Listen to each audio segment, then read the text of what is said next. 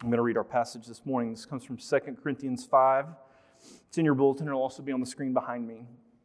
Starting in verse 16. From now on, then, we do not know anyone from a worldly perspective. Even if we have known Christ from a worldly perspective, yet now we no longer know him in this way. Therefore, if anyone is in Christ, he is a new creation. The old has passed away, and see, the new has come.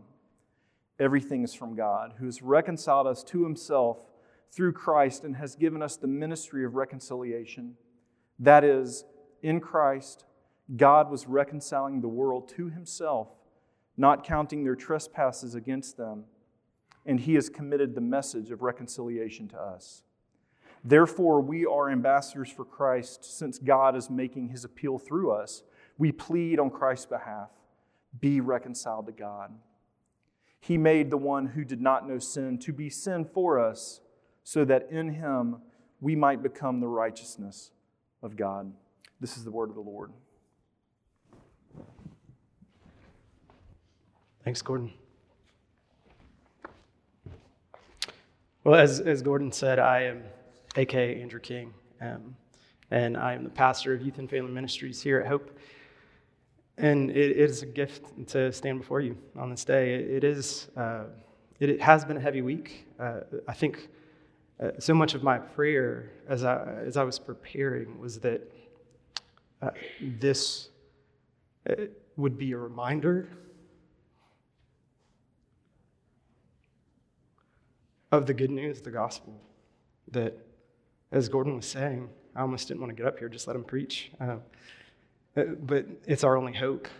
And I was going to say, Greg, thanks your tears. I was like, okay, I'm not going to be the only guy to cry up here today. But that was beautiful. Thank you, Greg. So we are right in the middle of our sermon series on Kelly Kapick's book, You're Only Human. And this book, for me, it's been a gift, I think specifically in this life stage that we're in with young kids of my limitations, our limitations as parents looks so different than it did pre-kids. But so much of what Kelly Kapick's book has done for me is it's just reminded me of how God created me with limitations. And he created me to be dependent on him and dependent on others. And that's so much of what he's doing. He's reminding us that we are created in God's image and that we were created to be dependent on him. And God uniquely created me and each of us in this room with gifts to serve him. And like I said, he created us to be dependent on him. And the chapter that we're focusing on today is all about identity. The question, each title has a question. And this week's chapter was titled, Is Our Identity Self-Generated? So what Kapick is doing, he's essentially asking this question, how do I find meaning and purpose? And see, when we're left to ourselves to figure that out alone in isolation, we're left trying to be good enough for the love and affection of others, maybe even trying to be good enough to earn the love and affection of God. And so while we may be able to produce something in us, some kind of talent to make ourselves lovable, eventually that's going to fail. It's not sustainable long term. One of my favorite TV shows throughout the past few years, and I'm sure many in this room would agree, is Ted Lasso. And I think one of the reasons why so many of us were drawn to that show is because it is a show about people and who they are. And in so many ways, it's gets to the core of humanity. And one of my favorite characters is the aging, angry soccer player, Roy Kent. And right towards the end of the season, Ted Lasso, the head coach, is trying to decide if he's going to end up benching Roy for being a little bit slower than he used to be, even though in so many ways he's like the heart of the team. So Coach Lasso has this conversation with him, and Roy Kent just, in Roy Kent fashion, is very mad. If you know the show, he is known for not using great language that I can't say from up front. But in this really, really sweet moment, Keely, his girlfriend at the time, has him sit down in his anger and rage as he's essentially processing who am I? I've always been the best soccer player on every team. And now that I'm aging, I'm not as fast as I used to be. Who am I if I'm not that guy? And I love what Keely does. She has his sweet 6-year-old niece sit down. Her name's Phoebe, and she has her close her eyes and describe her uncle. And she sits down and she says in her sweet little British accent, she says, "Well, he's my uncle. His beard is scratchy. He buys me ice cream. He swears a lot. He's really funny."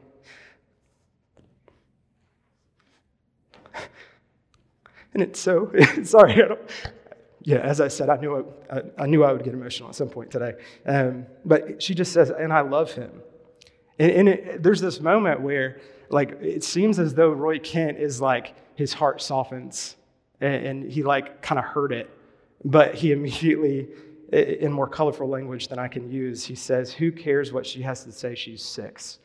Which I think that's such this relatable scene of all of us having this desire to be loved the way that Phoebe loves her Uncle Roy. But yet we also push against that, and we feel the need to muster up in ourselves something that will make us lovable, likable. And so much of what I'm even trying to do this morning, and as I was even thinking about our own identity, is this invitation to see ourselves the way that God does.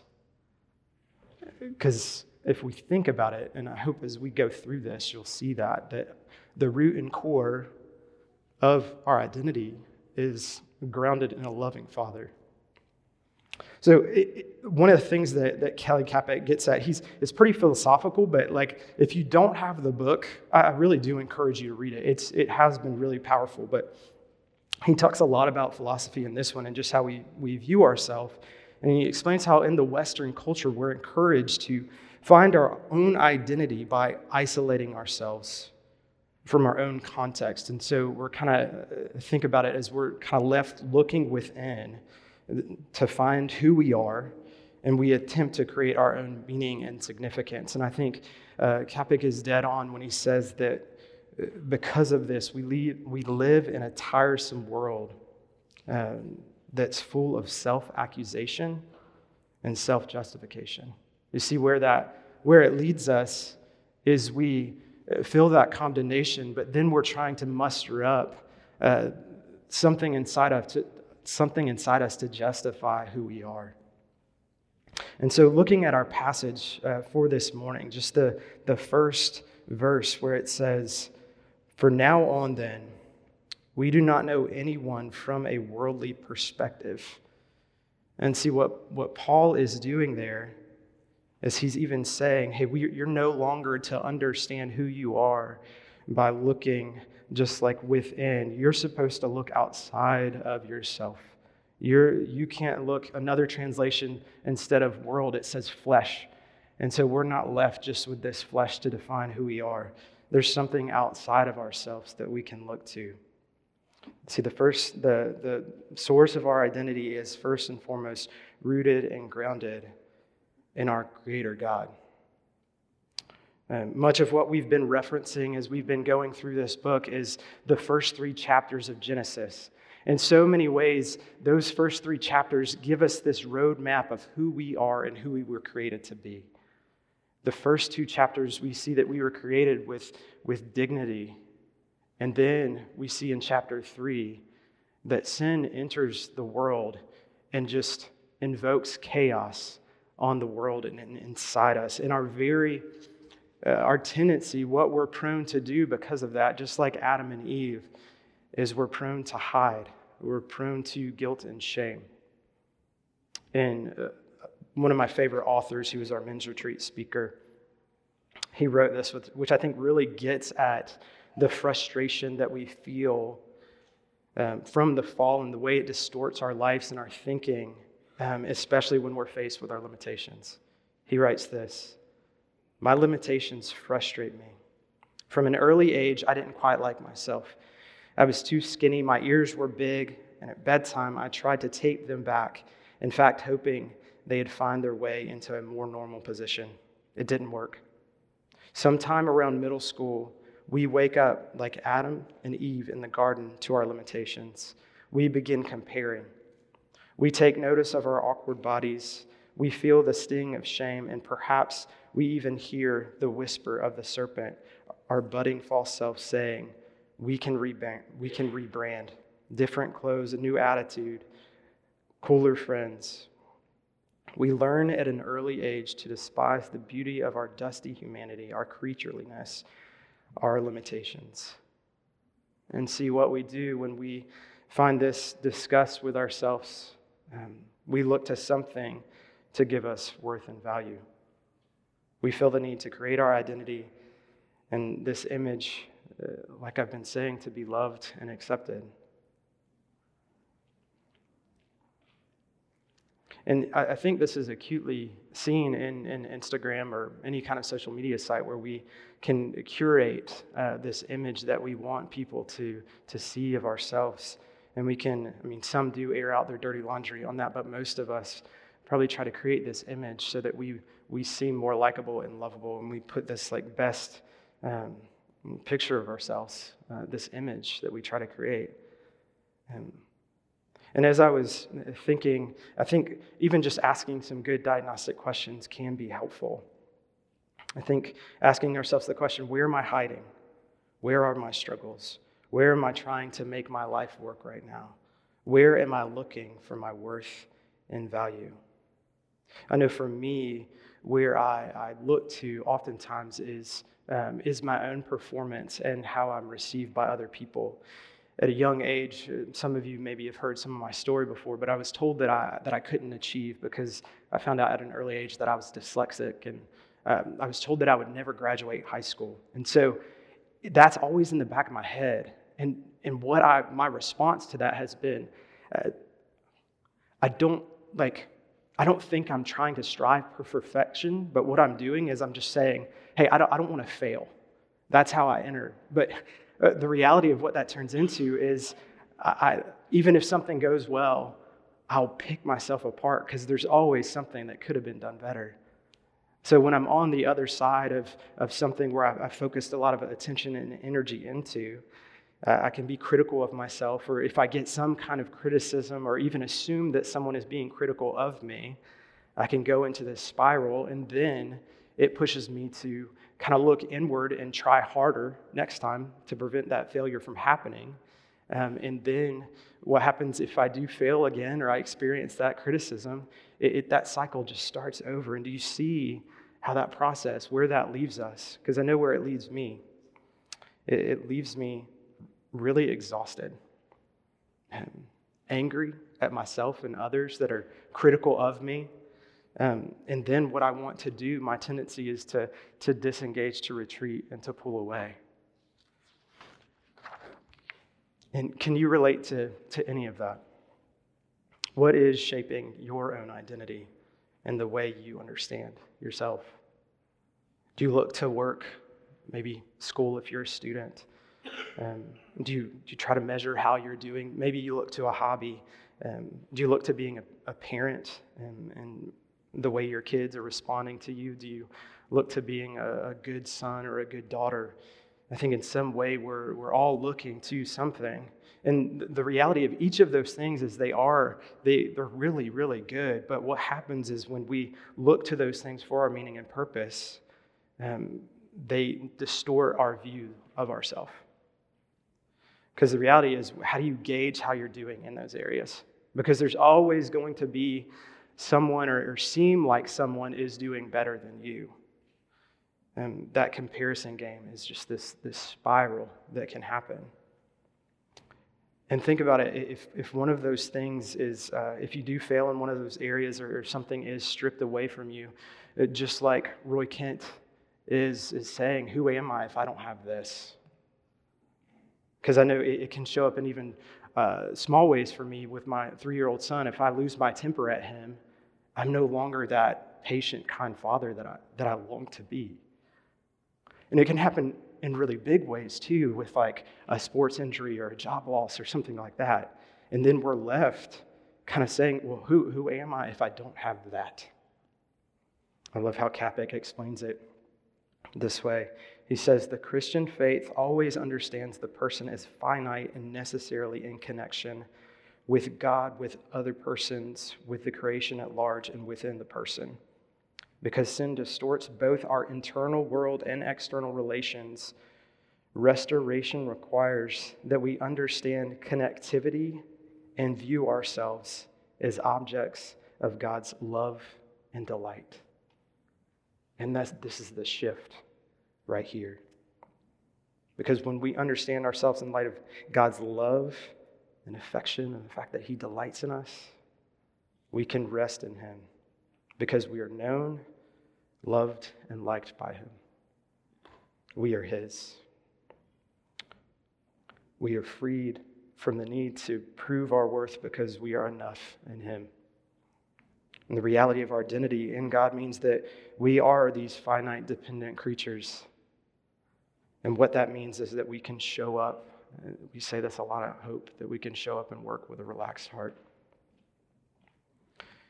And as we move forward through the passage, I'm going to draw our attention back to it. We are God's. We get to say that we are his because of the reconciling work that Jesus has done. Look with me at these verses, starting in 17. It says, therefore, if anyone is in Christ, he is a new creation. The old has passed away, and see, the new has come. Everything is from God, who has reconciled us to himself through Christ and has given us the ministry of reconciliation. This is, in Christ, God was reconciling the world to himself, not counting their trespasses against them, and he has committed the message of reconciliation to us. See, what this means is that without Jesus, we are at odds with God. We do not have a relationship with him. We cannot have a relationship with him without Jesus.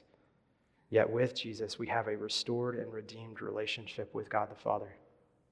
As I was thinking of like how to illustrate this, the movie Home Alone came to mind. Just this idea of what it looks like to not be reconciled. It means that we are kicked outside of the family, kind of watching from afar. And one of my favorite scenes in that movie is when Old Man Marley and Kevin are sitting in the church together, and it's kind of this like underlying story throughout all of Home Alone. But when we are not reconciled to God, we are like Old Man Marley watching his granddaughter from afar.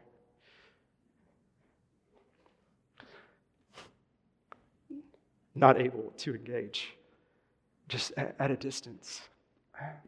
And I think that's such this image of who we are without Jesus, longing to come near. And maybe it doesn't play out for you in your relationship with God, but it plays out in some way, shape, or form with how we want to be viewed and understood by others.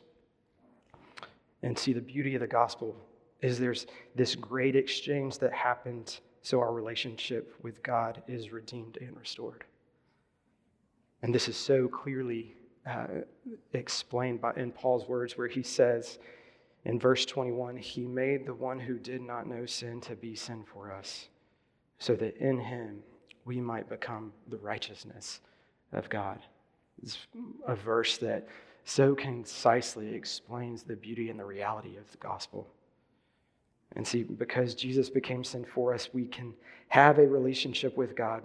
We can approach God, and instead of being fearful of rejection, we are embraced. Just like Marley and his family at the end of Home Alone when he embraces his granddaughter and son. And I love the way Scott Sauls explains this in his book, Beautiful People Don't Just Happen. It's this reality of who we are in light of what Christ has done for us and how we can approach God. It says, God's answer to our sin is not condemnation, but grace. His answer to our shame is not rejection, but tenderness. His answer to our repeat failures is not last straw cancellation, but never-ending embrace. His answer to our slowness to listen is not disgusted retreat, but pursuing kindness. His answer to the grossest things about us is not to shout us down and shut us out, but to quiet us with his love You see, going back to the way I even wanted us to kind of view our identity is through the eyes of how God sees us. I think so much of that is just seen in our 3-year-old son and how he unashamedly comes to me no matter what. When he's hurting, no matter what happened, he cries out. And that's what we're called to do. That's what we're called to, that's in a lot of ways how we're called to see ourselves. And one other thing that I do want to draw out about this passage is this is a letter that was written to a group of people, to the church of Corinth. And so when Paul is explaining this reconciling work of Jesus, he's saying that if anyone is in Christ Jesus, they are a new creation.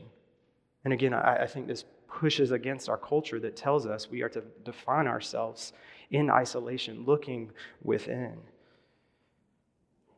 Because what this says is we're not left to ourselves to figure it all out. We are part of a community, and in community, we are reminded who we are, and we get to remind others who they are. And yes, this isn't the primary source, but it's the way God created us to be dependent on Him, first and foremost as God the Father, but also to be dependent on others in community. Listen to how Capek explains it. He says, the liberated self is always necessarily a self in relation. Because we have our being in relation and not apart from it, knowing oneself rightly can only occur in the context of being known, being in relationship, of being loved. And so what that's getting at is it's saying, hey, you can't know yourself outside of relationship. You can't truly know who you are in isolation. It's only through relationship with God the Father and through the relationship with others that you can know and understand who you are and who God is. I read about this really, really sweet friendship this past week of these two guys that they actually play on the Behold the Lamb of God concert, if you're familiar with Andrew Peterson. Their names are Andy Gullahorn and Gabe Scott, and they became friends before they started doing that, playing the Behold the Lamb of God concert. But they had this friendship where they would play together each year. And they would always have these great conversations and be like, man, I wish we could like connect. And you know when you have those people that you connect with and you're like, yeah, we should do that. And then a year goes by just because life is busy. But during one of these meetings, they discovered that one had moved and they only lived roughly like 1.5 miles apart from each other. And so they came up with this creative idea of, hey, for us to stay connected and for us, our friendship to grow, what I want us to do is once a week, I want us to meet in the middle between our two houses. There was a park right there, and they would give each other a high five. And so the first time they did this, they kind of were awkward, and they didn't really know what to do, and they just stuck around and talked for 3 hours. And granted, they weren't able to do that every time, but what it turned into was this routine that they look forward to each week where they would text each other, they'd meet in the middle, give each other a high five. Sometimes it would just be the high five. Other times they would stick around and shoot hoops for a little while. And other times they would stick around and talk for a little bit longer, but it was this really, really sweet thing that started to blossom. And they even talked about how maybe if we do this for 10 years, we'll end up on CBS Sunday Morning, their wife's favorite show. And that's the very thing that happened, but partly because of something tragic that happened. One of the guys, after he gave his friend a high five, he went on to work and he had this episode where he had to be hospitalized. And they found out that he had this really bad infection that caused swelling on the brain. And because of that, he lost his memory.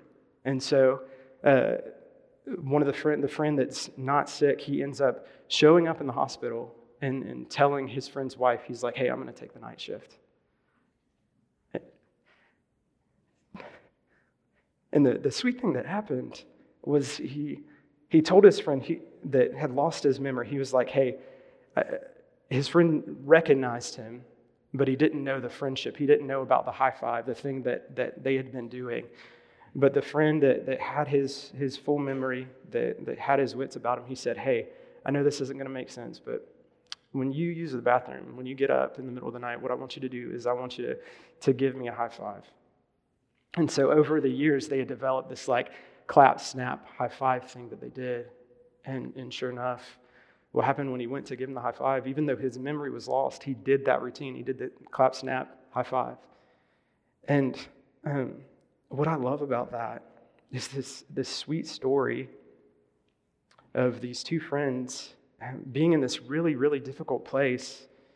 And this friendship is what helped the one guy recall who he was and remember who he was.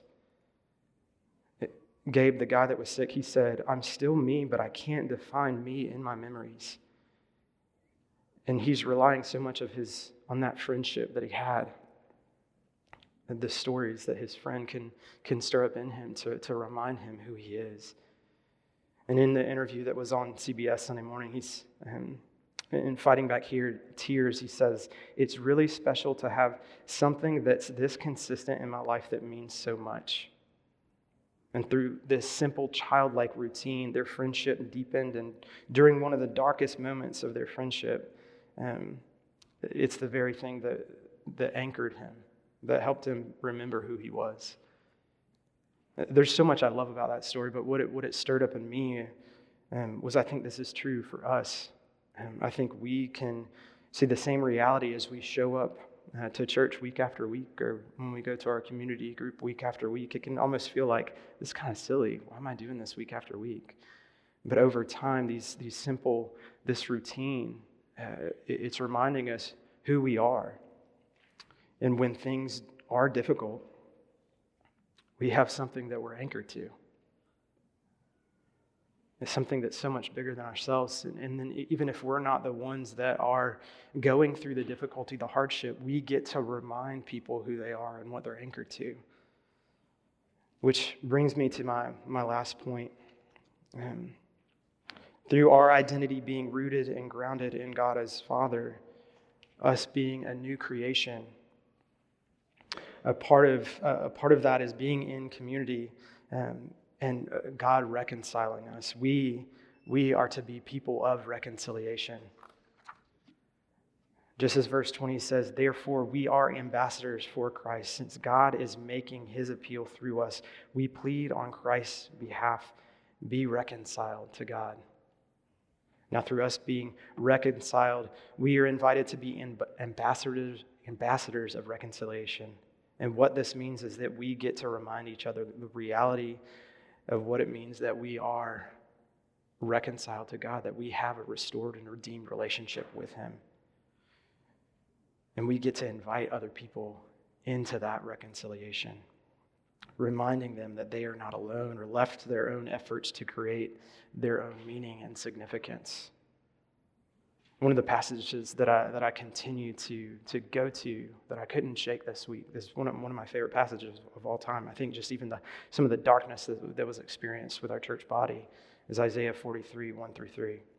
I think this gives us a picture from the Old Testament of what it looks like to move forward, knowing that we are reconciled to God. It says, "Now this is what the Lord says, the one who created you, Jacob, and the one who formed you, Israel. Do not fear, for I have redeemed you. I have called you by name. You are mine. When you pass through the waters, I will be with you, and the rivers will not overwhelm you. When you walk through the fire, you will not be scorched, and the flame will not burn you. For I am the Lord your God, the Holy One of Israel, your Savior." A beautiful truth. See, Isaiah is giving God's people this word while they're in exile. They're in a time where they feel abandoned and alone in a foreign land.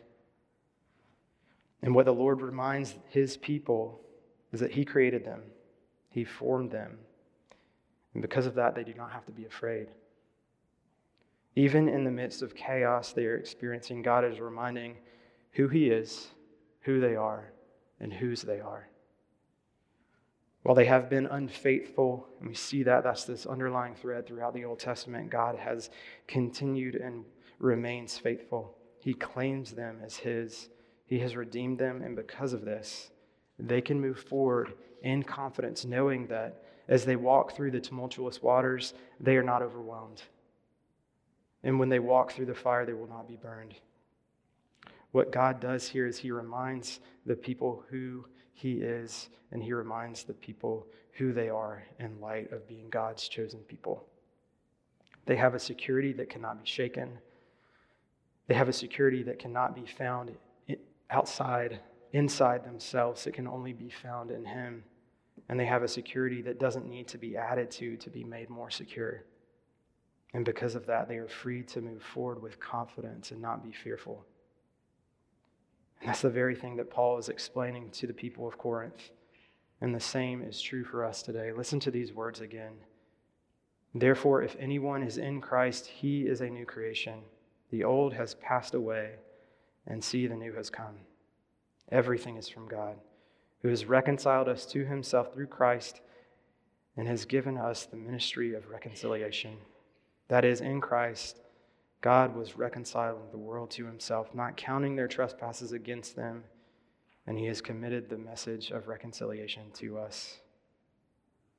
And that is the gift that we get to reflect on throughout this Christmas season, that we are reconciled to God the Father, which I think it's so fitting that this is the Sunday that we light the joy candle, because what that leads to when we understand who we are in light of Christ, the fact that we are new creations, and realize that God is with us, it leads to joy. Let me pray for us.